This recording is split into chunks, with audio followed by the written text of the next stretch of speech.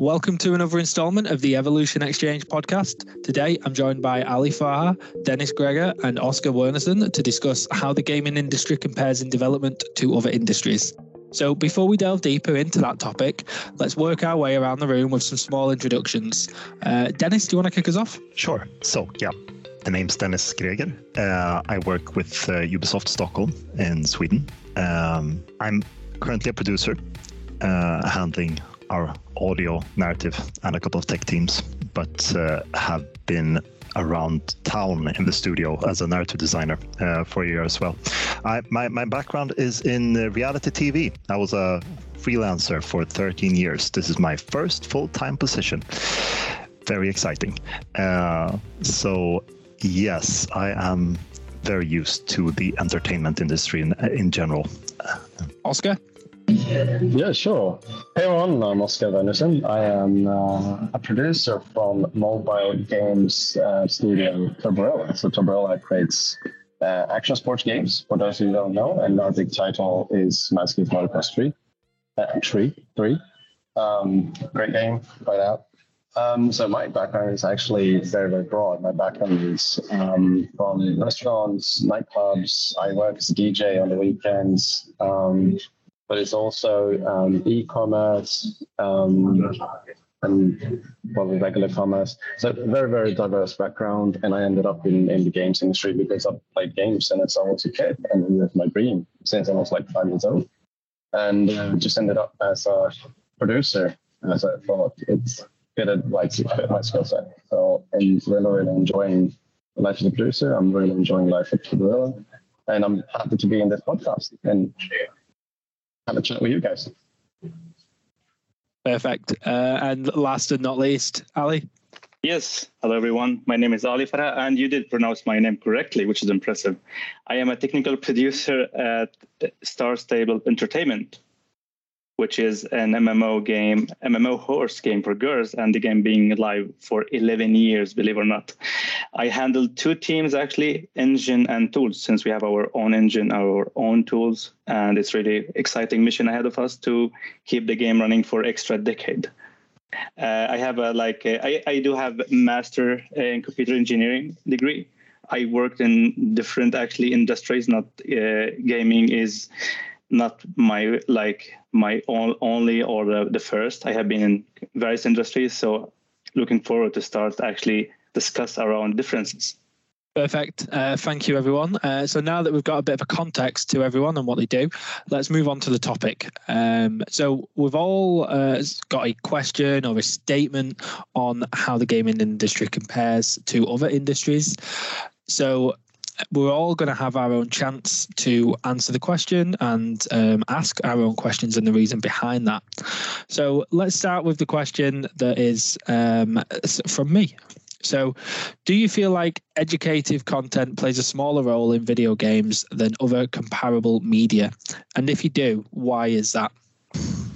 This one, I find that I want to answer this question as if it was asked 10 years ago, because then it definitely would have been, hell yes, there's a huge difference. And I do think there's a strong business case for anyone listening out there to get into educative content in games. It's definitely underserved. But I would say that entertainment in general has kind of moved away from that. I remember the late noughties and early tens, that when the term edutainment was huge in TV, it was something we talked about all the time, and how to make formats more give the impression of educating the viewers as well as entertaining them. That was really the difference between being able to sell a production or not. And that conversation I have never had with anyone from games dev, frankly.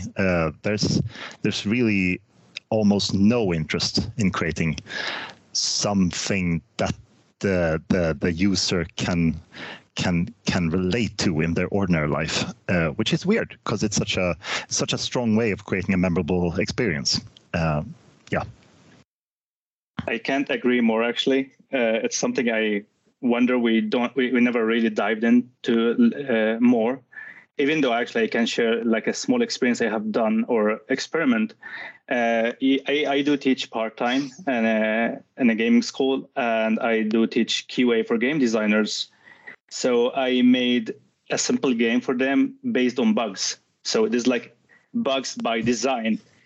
It's really small level with like my really low skills in using Unity.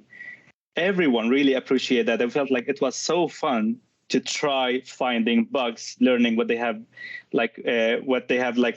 took during the course and apply that in a small prototype. I can share that with you later, the colleagues here in the call. It's called Bug Hunter. It's called Bug Hunter. And that was like a very small experience, but I never had like a more in-depth discussion with with people from the industry, how we can move forward with the education content in our games.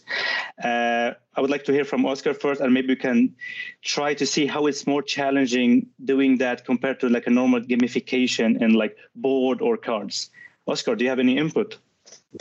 Yeah, so I feel like, well, it's not what I feel. It's a fact that the games industry is driven by revenue like any other industry. And if you don't make revenue, you're not going to have a company for very, very long. So I think that's definitely part of the equation in this case.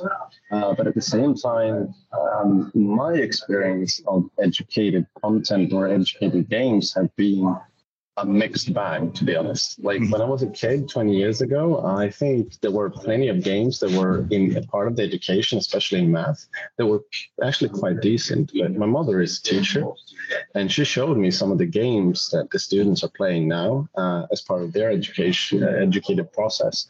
And they're just horrible. They're absolutely horrible. I don't feel like they're even that educative. And like my mother agrees. She feels like in this case, they don't really learn anything. So I'm trying to describe, for example, one thing that really stuck with me is this game where the kids are with the use of math, they're going to jump as a penguin from one platform to another. And every platform has a number. So it's basically like it's a simple addition. And if the student picks the wrong number or the wrong platform, they fall into the water. But there's no feedback or anything in terms of like what the player, in this case, the student, did wrong. And we're talking about kids in the age of 6 or 7 or 8, and there's absolutely no feedback as to like what they did wrong. So it's literally trial and error for them. And if you're going to make educated content, I don't think it's like, for example, trial and error would be acceptable in any other part of the educated process. So, for example, I think in this case, if the games are like this, then the teachers feel like it's a waste of time. And if the teachers feel like it's a waste of time, they won't really want the students to play the game. So I think if it plays a smaller part, it's probably because it's not really or the teachers who are going to be teaching the kids, they don't really like what's available. This kind of stuff drives me crazy, because the stuff that's called educational is so often made by junior people with junior experience. They're hiring. I mean, I'm not going to trash talk any specific companies, but I happen to know quite a few in Stockholm that are where the CEO has no experience with the game scene or game development at all, but has seen this market and is using inexperienced people to create games that are just bad. And I have 2 kids, so finding quality content for them is a pain, and educational content, that's a no-go. And I think we need to make a difference between educational games, or that like where the education tag is there, versus like, I think I'm not gonna sit here and polish Ali's ass unnecessarily, but like Star Stable is, in my book, a great example of a game that has a strong educational base. And like Minecraft is it is used in schools. It's a glorious game for so many reasons. And but we're exceptionally good at teaching players economy as well. Like there are so many games out there, many of them that I happen to love myself, where I play some kind of mini capitalist and learn actually learn economical basics that's really useful for me in my real life as well.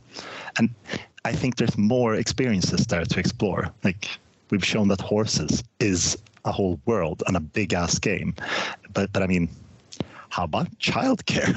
Like, that's a pretty big thing. I really would like to chime in here, Dennis. We are addressing something very interesting here. First of all, there's like pure educational games, like pure, just like you go there for only education content. And usually those what Dennis referred to, designed by really people don't have a like really good design, like it's really, really bad design. So you end up with a dry content material instead of like receiving it from a human being, you're receiving it from a machine, and it's basically just using a game engine. I don't really see those actually a real like fun educational content or a gamified.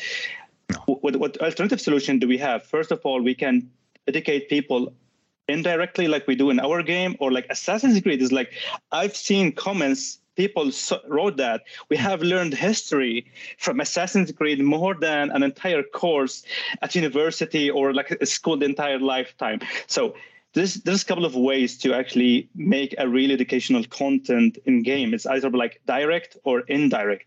And if you go back to what Oscar said about revenue, we have higher chances to have the educational part is indirect, because we can still have a huge revenue or like a hopefully good revenue and educational content. But if you want to make a really pure educational content, you need to make it very, very good, because I'm expecting that I would be enjoying while playing and learning. And I can give examples. The game called Wild to Learn. Something like, Wild to Learn. It teaches you the fundamental of like if for loops conditions. It's really, really fun game. And they do something very interesting, because if you want to make the game fun, it can be 100% realistic. So what they do, they let you design systems in really like a pure systematic way. And they have like the screen split into half. So this is the game experience. And the second half is actually telling you how it is implemented in real life and documentation. So you're having a pure education, you have the game experience aside. So you're enjoying, you're having fun, you are learning, you want to dive more, you click here. If you want to enjoy without really write type code by yourself, you can just enjoy the game. So in my opinion, making good educational games is really tough, because expectation is really, really should be high, because I should be enjoying where I'm learning.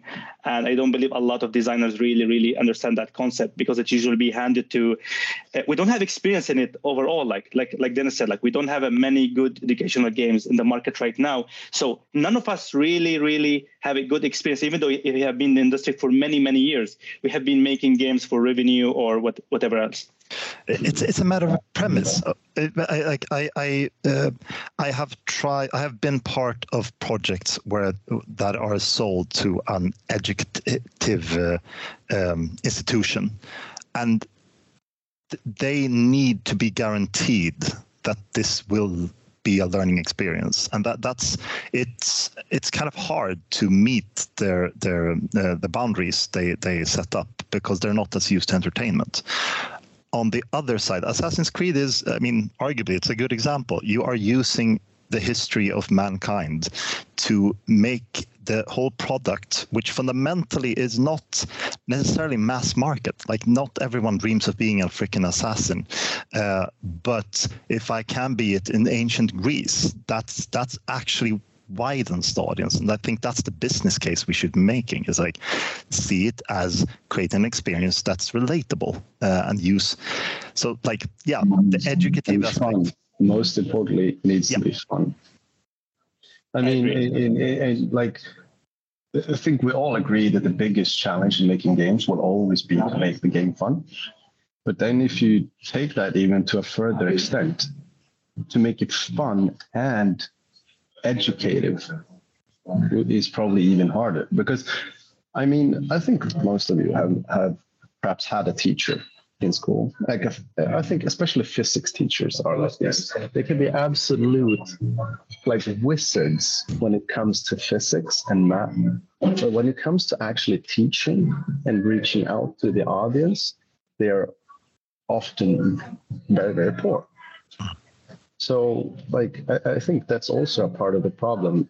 It's just hard to make education fun without, like, you always have to kind of balance between, like, okay, how do I teach while at the same sometimes make it fun, and then, like, yeah, it's really, really challenging. How many good teachers do we have? How many amazing teachers do you recall from your childhood until today? You might say 1, 2, or none.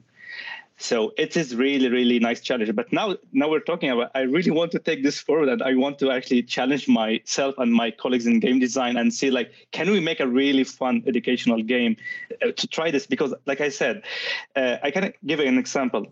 Roblox is one of the most played game among Minecraft, and they have their own editor where you can design levels. This is really an amazing way to teach kids programming or design, right? It is, but I'm not sure they have done it to that purpose, right? They made this to make it more sandbox and more engagement. So I feel like when it happened to have a really good educational system, it just happened because side effect. It's not like something, I don't believe they are really truly planned it to be educational content. That's how I feel. Because exactly, yeah, I think you're right. Because when you think like, okay, I want this to be educated, it's very easily becomes very rigid and stiff. So I think you were really touching on something important there. They were like trying to make it fun, and then it ended up also being educated as a side effect. Yeah. I mean, privately, I have a long background with role-playing games and LARP, and really, what's the questions I go home with from a session or from a weekend experience at a LARP are educating me, and we as a business have the ability to give people experiences to actually live something, to experience what another situation is.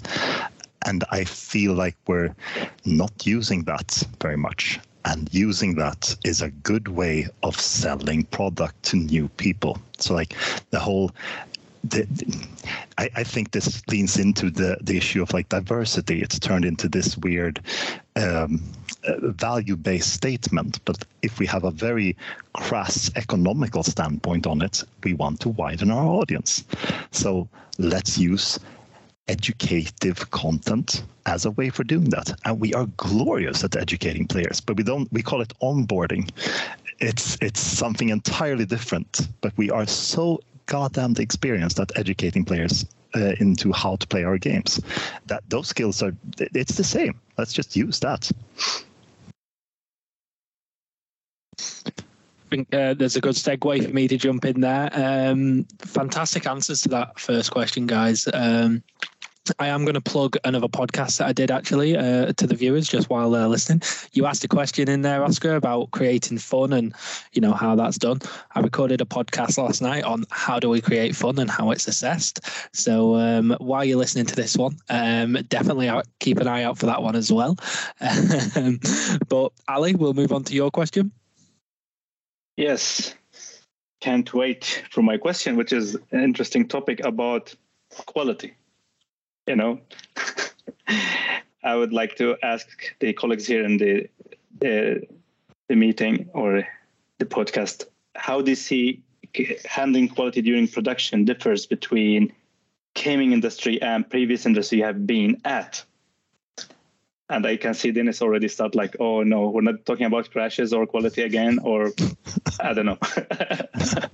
I think I should start because by now I have 16 years in really, I mean, games and TV and film to a certain extent are truly immature industries. And I'll speak for TV. We calling it a process would be laughable. Like there is often a person that ends up being the guardian of quality, no matter the size of the team. I've been in productions with 5 people up to 50.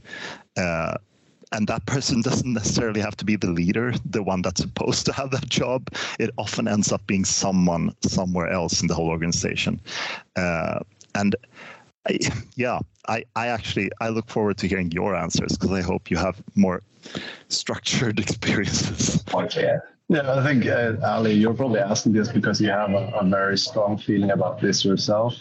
But I think Dennis, you're really touching upon something that I've also felt, and that is you have a certain person, a guardian of some sorts of the quality, and I think there are several potential issues with that.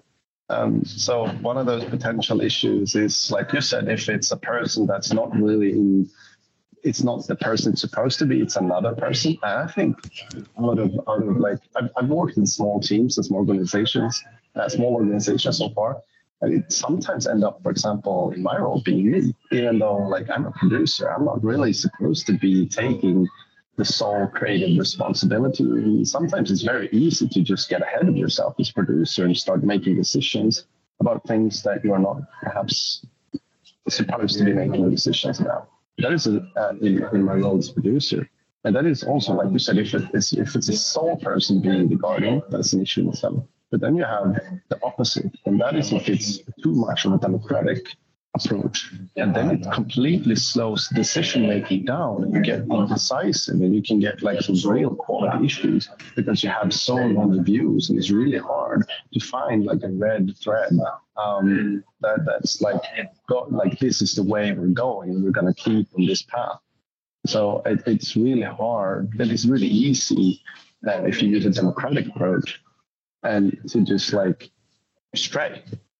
And not really be like, it's really hard. So Ali, what's your take? Yeah, my take that I used to be actually QA lead and test lead in different products, and most of them were actually critical, like safety critical, such as like a medical device and automotive industry and braking systems. So there's no joke, a bug might literally kill someone, while it's hopefully way less in the gaming industry. Still, when I moved to the gaming industry, I was really shocked. Like when I say that like I mean a lot of I'm like including a lot of studios. We're getting there. Stuff is really improving in multiple in the industry in general. But like Dennis said, we're really, really far behind most of the industries, like way behind.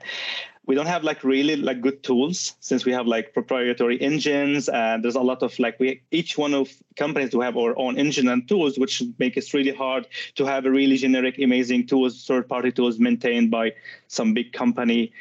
Even though like commercial engines such as like Unreal and Unity, they start to include like functional tests and some certain automation, still like it's really early stages. I don't see that as being like beneficial enough to or sufficient for the big projects. So there's lack of tools and documentation. It's I don't believe anyone in the gaming industry knows what that means. Like when so we usually I even forgot myself. I just Googled what documentation means. It's like basically you write something, describe how it should behave or work. Believe or not, I did perform like QA lead on functions without any human interaction with the person. That documentation was the contract between us. Like, I need this. We wrote code for text that, this is the function, how it should behave. So it was pure black box, test driven. I can write the test separately without any code being in place. The code will be written according to the documentation, and it's working. We fix bugs. So basically, the documentation was our contract, and I haven't seen enough documentations around in the gaming industry. So we don't document enough. Like I said, we're improving. We start to know like, this is like not going to work for the long run. We have some GDD, game design documents here and there, but I feel like we're far behind from the tools that support us in quality, far behind with like processes. But hey, if you compare the system that I have worked before and any like small game, most of the people never worked in the IT industry, or they didn't try to make game themselves. They have no idea how complex it is. games is one of the most complex piece of software, extremely complex. And when you have multiplayer to it, you add a level of complexity. Like MMO, multiple players, it's a level of complexity. Different platforms, so doesn't make sense to maintain or develop a very complex piece of software, and you have very like primary QA processes and tools. So I feel like this is really weird, and the number of people handling quality in gaming company is way less compared to any different industry. While this number might change before release, when AAA releasing, they just outsource this to. I feel, Dennis, you want to chime in here? Yeah. Sorry, no, please finish.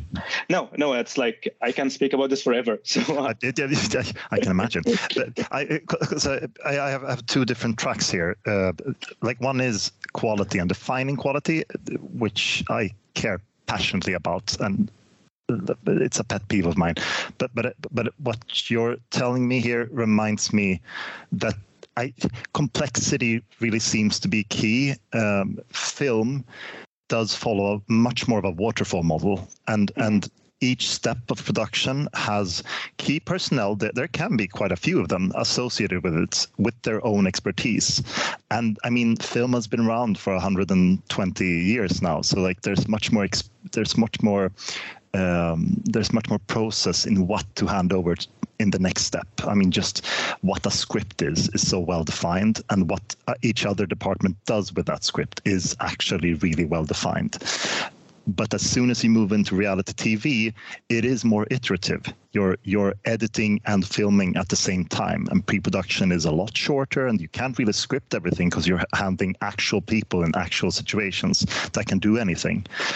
And now I moved into games where like all of those problems are exaggerated, both especially with the teams, like suddenly going from a 20-person production to 150 or like 1,000 people production. It's all of the problems from TV just go insane. And I'd say key actually is in the handing over. There's so seldomly, people are not often getting what they actually need to do their work correctly. It's like quality in that kind of communication is crucial. And I think that's maybe why that's why us producers are so important. I so often see things fall apart because there's not a producer associated with it, and just these soft skills of being able to listen and repeat information between people. That many months, that's mostly what I do. I agree. When the entire teams believe that quality is everyone's responsibility, not only the QA professionals, then that's should be the first step to actually make sure that everyone is taking responsibility of the quality very serious. Oscar? Yeah, so I have actually, I think, a question. So I have very little insight into production industries other than the games industry. I have a little bit of insight in music, for example, compared to film. And one feeling I have is that a lot of games and a lot of game companies, they're every time they try to make a game, they're trying to make the next big thing or something pioneering. It's very rarely that they okay, this is our this is our budget, this is what we want to do, and this is for this cohort or this group of people. Because a lot of the time it feels like they're always trying to reinvent the wheel. And could that be a potential difference to other industries? I don't want to come off as a cynic here, but the change in the difference in cash is killing. I've spent 6 weeks arguing about 20,000 Swedish crowns with the financial advisor at a broadcasting company to get more aerial shots of a building, which would be part of the title screen, and that was we were bloodied by that fight. While in games, that kind of cash it's literally nothing. It could be fika, and that forces TV, especially, but also film by now, to be incredibly careful about each decision. So I genuinely do think, I mean, we seem to be growing for many years to come, but once that changes, because it will, I mean, that's just the history of entertainment. You don't see bards running around with cash flowing from their pockets. So like we will change. Then we'll have to straighten it up. Just like I would like to comment here before maybe move on. So all the players, they are hearing this, or like people in the industry or people who want to join the industry. Sometimes you play a game and it's coming from a big AAA title and say like, did anyone actually tested this before releasing? This is something you hear. Trust me, they are aware of every single ticket in there. They know they have it in Jira. They have it like, I have a friend, I'm not gonna name any studio in Stockholm, and he said in one of the games they had like 100,000 of like bugs, but some of them is just like if you stand on a box, you see the mesh of the sky box or something, or like you see something. So some of them are very minor, but they are aware. They know. So it's not like they don't, but it's like it's overlooked and it's too hard to change. Deadlines, cash, there's a lot of factors. I want to touch on the key word here, quality. And it could be a segue as well into the next subject, where I still think we have a problem with the word fun in games. And it's been discussed for 20 years now, at least, where yes, it needs to be fun, but there's so seldom a definition for what the end experience for the user should be. And coming from narrative design, that's really everything I do. So I feel like nuancing what quality means is a step that often gets missed. Perfect. I will jump in there, and I will move it on in just a second. But an interesting thing that I learned very recently, actually, and I'm not going to name studios or specific games because, you know, got to be very careful with stuff like that. But a game that I play every single year, I absolutely pour hundreds of hours into it every single year. I believe somebody who worked on the game come out on like Reddit or something like that, and obviously you always take that with a bit of a pinch of salt. But he said that the QA team there knows about every single bug, obviously, like you say, but because they're trying to change engine, but it takes so long to do that, the bugs just build up year on year on year until they're able to change that engine, but they still don't know when that's going to be.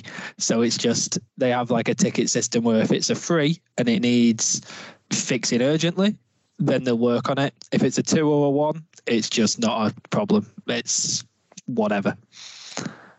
Thought that was an interesting little tidbit that I found out not too long ago. But yeah, segue into your question now then, Dennis. So right, yeah. What are the traps that come with data-driven development that you've seen in games dev or other media? Oh my god! I work in mobile games, so I feel like it's when it comes to the games industry, I think mobile games are the ones that really are trying to use data. And the main trap I've seen is reactivity. So as soon as you get data, it's very easy to start reacting without really asking questions.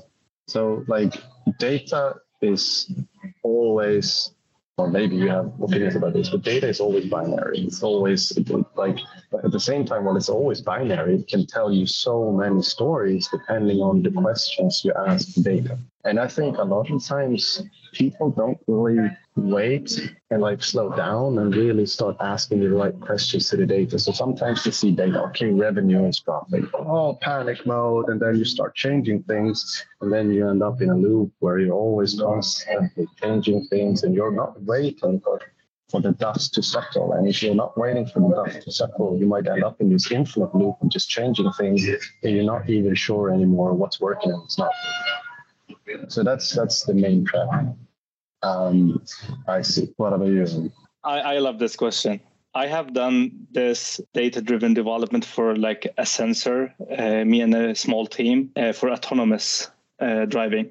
So when you do that for like a system, do a certain task, even though it's like very specific, it's like a sensor should detect if the vehicle coming, then we end up in scenarios. What if someone with parachute like landed in front of the vehicle? What should happen? So we start to like edge cases. And now we're talking about a hardware, how it works.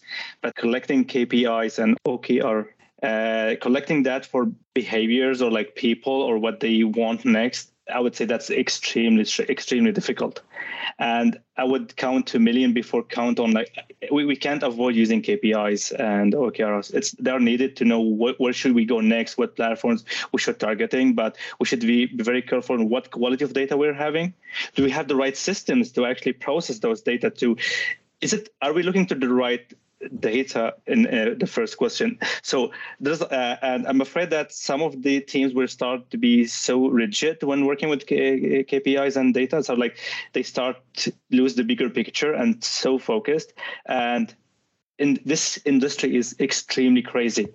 You might do everything perfectly good, but the game is not fun. You might end up doing everything is good, the game is fun, but it's not going to work for like unexpected reason. I can give an example with one of my favorite games, Titanfall 2. It is really, really good game, good shooting game. Everything is perfect about this game, but they have released it at the same time.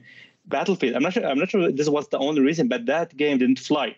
But look at the comments, look at everyone comments about the game and the feedback. People loved it, but it didn't work. So even though you're following KPIs, stuff might not work. So you need to be, like Oscar said, we need to be like agile and really, really fast to adapt. I would like to highlight the last comment here. Sometimes KPIs will you lose the bigger picture. Let's take Fortnite, for example. They have made PvE. I'm pretty sure Epic, I trust they have collected a lot of KPIs for like a PvE game, how it should look like. Open world, construction, buildings, and zombies. It sounds like a good mix. One person in that company with IQ above 1 million said, you know what, let's do Battle Royale. I'm pretty sure there was no KPIs, just like outside of the box, boom. But if that person was so into the KPIs, he was like, why the game is not working? Let's add extra element to it. They would lose a big window. And now they have a few, like Fortnite, like with all the success. Because of that, someone decided to take this course somewhere completely else. So KPIs, I would say, is really important. We should use it, but we should be so careful how we are using it. And like I said, the quality of data, so that's my take on it. But do you gentle people have any best practices? How can I can sometimes feel like I'm one producer up against a storm when it comes to these issues. It's because I recognize I'm a bit disappointed that we seem to agree very much. So this won't be much of a discussion.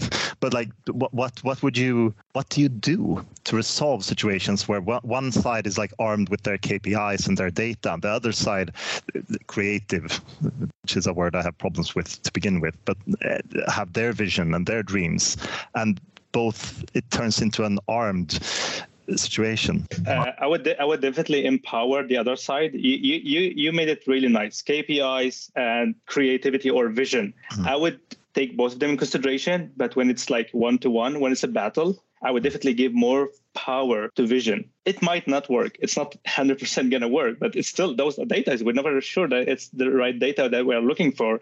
I mean, look at Netflix. They are maybe this is you can tell me more, Dennis. Now, people love Western like world and stuff, or Western era and portals. So yeah, let's make some time travel, and you see what I mean.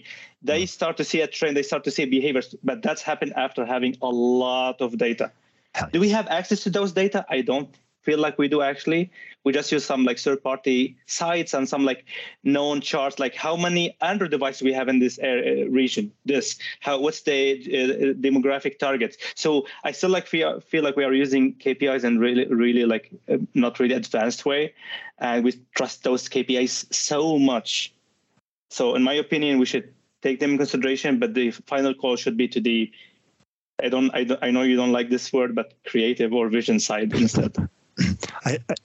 Sorry, Oscar. Did you have best practices for this?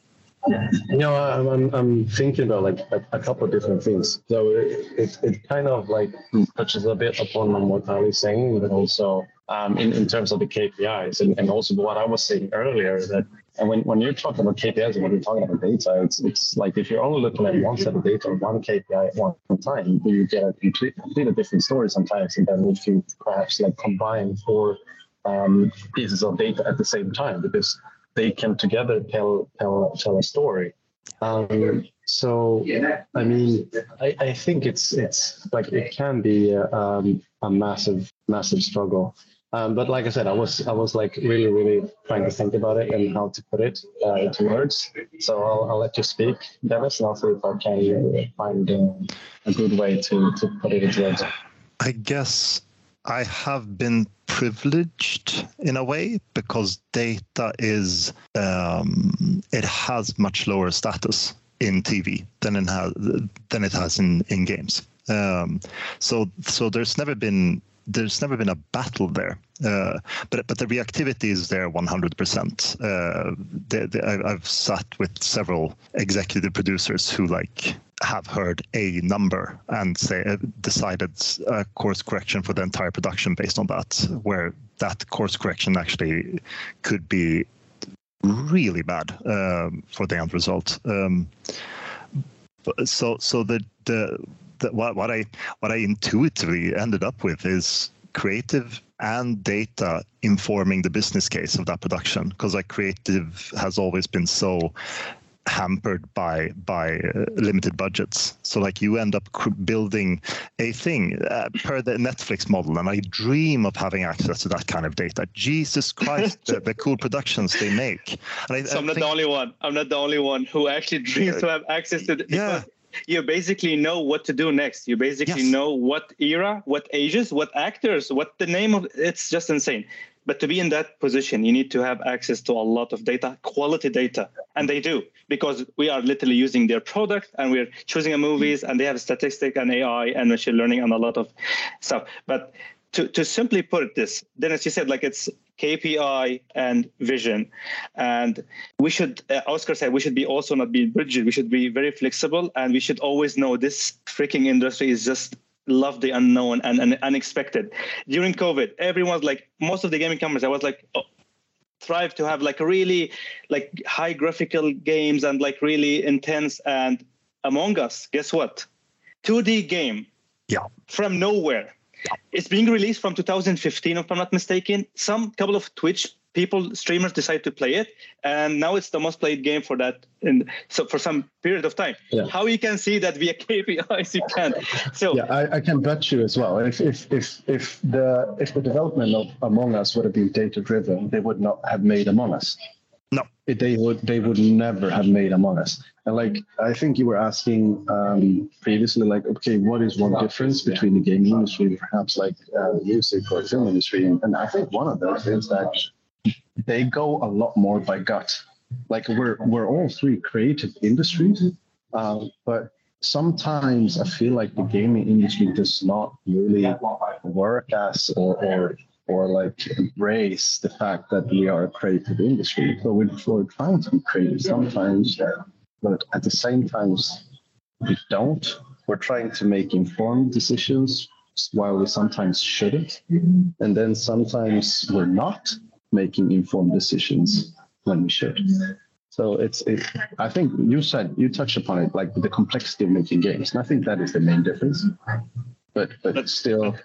Oscar, what you said last, this could be a full podcast about how when creative industry becomes a product line. When I see this happening in any like a neighbor studio, or like I say, like, no, please remember you're working in creative business. It's like if you translate this, just become just KPIs, dry, just numbers, and just produce like any production line in like heavy steel industry, then we have lost, right? Yep. We have lost. Yeah. Like I think like you. Yeah. Sorry, Dennis, you were asking previously about best practices in terms of like what you do when you have someone bearing down upon you. And for me, like I think it's important, like with so many other times, always ask the what, the why, and who. So for me, especially like, okay, we have this data, we want to act on it. I'm like, why? Okay, the data says so. Okay, but for who? and the when. So I think it's really important to like push back a little bit and make sure that whenever you act upon something, you do it for the right reason and for the right person or the right group or whatever, and the right time. And let's not forget that the data it can actually enforce our prejudice about the audience. I had this. I think when I actually fell in love with data was during an experience working with a show called Ullared here in Sweden, where you're in this giant super mall with tens of thousands of visitors each day. And we noticed that our audience was getting younger. And we also noticed, the team actually noticed by watching the crowds that there seems to be more people that aren't non-white people in the store. But we mainly only show white people in the show. That's really the main cast.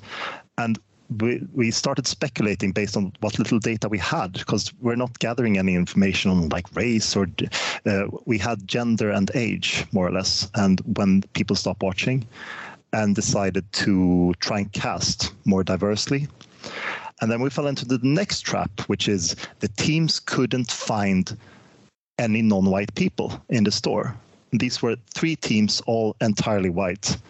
And me and my colleague, both from foreign backgrounds, had to literally take our teams into the store and point at the people that are not white, because they could literally not see them. And we're talking about thousands of people in a packed together in a store. So it's like there were so many presumptions about what they were expecting to find that stopped them every step of the way. And doing this actually raised our numbers by like 2%. I mean, I can't prove that was all in that, but 2% in TV during these times was a pretty big rise. So I guess I have a hard time understanding the conflict, because you can't create a good product without creative, and you need the creative needs the data to know what they're supposed to do. So just what's the problem? I think that's a good point for me to jump in and move it along to our final question. Oscar? Yeah, so my final question is, does the game industry plan and or execute development different than other industries? And the context for this is, well, I think it's very common, it's more common than not for big productions or any productions in general to be delayed or have like a massive increase in costs. I wonder, what do you guys think? Do we plan and or execute differently than other industries? I can see that actually gaming industry is more chaotic compared to any different industry. It's like stuff happens very fast. Sometimes it's faster than to teams to really digest what's going on. We do stuff that I don't see it's possible doing it in a lot of different industries. Like having a crash in the game, it's something like, it's not weird or like anything. It's something players used to. We can have our game, we can have a downtime for maintenance and stuff. It's something you don't want to see in like transportation app or like bank ID or like even ordering food. Is more reliable, while like in our case, it's not really the case. So I see there's a lot of differences because the outcome is quite different. The process is different. So, but I feel like they start to notice like the cost is increasing crazily, and and it's going to be a lot of waste if we don't do it in a systematic way. So I feel like we're getting there. Stuff improved a lot, because I've heard like I have actually one in my engine team. He worked on Far Cry 2 and 3, and so I've heard a lot of like horror stories compared to now. So I feel like it was a huge leap, but we're way behind. Looking at the numbers, I mean, even though I'm talking AAA studio, it's like, a couple of hundreds. It sounds like a lot. It's actually not. Looking at the complexity of the software, look at how many outsourcing do we have. Look at, like, I'm not going to name, but like a bank app could be thousands. Music stream app could be thousands. It is thousands. It's just thousands. It's like basically an app streaming music. I'm this close to ask why the hell you need few thousands people for this. While look at like our game, for example, built 10 years ago with our own engine, own tools, multiplayer, connecting a lot of players, quest, races, achievements. Like, yeah, compare the complexity of those two softwares and compare the numbers. Doesn't make any sense. So I feel like it's different looking at the numbers, structure, but we can do stuff. It's not possible any different. Just like we can hotfix stuff live. We can do stuff like, it's really hard. I hard see this happening in any different product. I think, God, this is not exactly answering the actual question, but I think we will see the need. Like, if we want to be a healthy industry, we are going to have to lower the bar for quality in several cases. I love the example with my favorite music streaming application, because I find myself sometimes swearing over not having a basic functionality that I really want. And they have thousands of people. How can I not get this podcast at this time in this way? And then I realized that like I probably have a pretty skewed idea of what it takes to create a thing, really. While people are working their asses off to hack something together that's actually incredibly complex. And yeah, I think we can keep going that way for quite some time more. But it's the same in TV and film. You drive people to their knees and then you change the team and keep on going. So it's like... Dennis, I mean... Aiming to what you said, seriously, like you nailed it. You literally nailed it. And I feel like the company or the companies or the industry fueling from the passion. So you have a very talented individuals doing job. Actually, it's remarkable. They're doing job that shouldn't be done by one person, or job shouldn't be done by one team. That's how I see stuff is going in the wrong direction. And Oscar said, if I'm not mistaken, how we overscope the projects it's getting out of hand. And overscoping project is actually an issue start even with the students. They overscope the project. I keep telling them, please be realistic. It's something we humans do. We have a lot of ambitions. We have little bit low estimation, and quality is overlooked. But for someone working like QA for like a few years, +5, I have that in mind. Be realistic, and I try to highlight risks beforehand. And I feel like I agree with you, Dennis. This is not going to be a healthy way moving forward. That's why you hear a lot of like people really skeptical about joining the gaming industry, because it's basically they hear crunching happening, which is I'm really sad to hear that here and there that it's happening. And it's not really a healthy way to moving forward at all. Yeah, so one of the things that I've been that's been hammered into my head ever since I got into the industry, and that is like under promise and over deliver. Everyone is telling you that every week, under promise, over deliver. And I think honestly, a lot of the times it's literally the opposite happening. So many times we're being promised things that are not happening. I think a very, very blatant example of this is game Anthem, which had so many people excited. Like people were extremely excited. I was one of them, but it just like it felt like that was a game that probably would have benefited from more love, more time, more money. But they like, okay, no, we just need to release this. Let's just cut all the features that are actually going to make the game to like popular and interesting, and let's just get it out there. Let's start earning money. And then it tanked, completely tanked. Yeah, I think, I mean, we do have a much louder audience than most other media, and I still think it's a mistake to think of AAA as a mass audience media. Frankly, it's the audience is huge. No question about it. But they're also very experienced with media and the form. While if there is a difference, TV film can take a bit more risk sometimes because the audience is used to. They're doing the same thing. Everyone knows how to watch TV or follow a film. Like there's no preconceived notions about it. And I would say that the mobile market actually might prove that point, because they can take pretty simple mechanics and sell it to such a huge audience. Like Among Us being a brilliant example of that happening. And if we could start finding ways of capitalizing that, then that would be huge for AAA. Brilliant, and I think we'll end it there on a little bombshell towards the end. It's almost like a mic drop moment.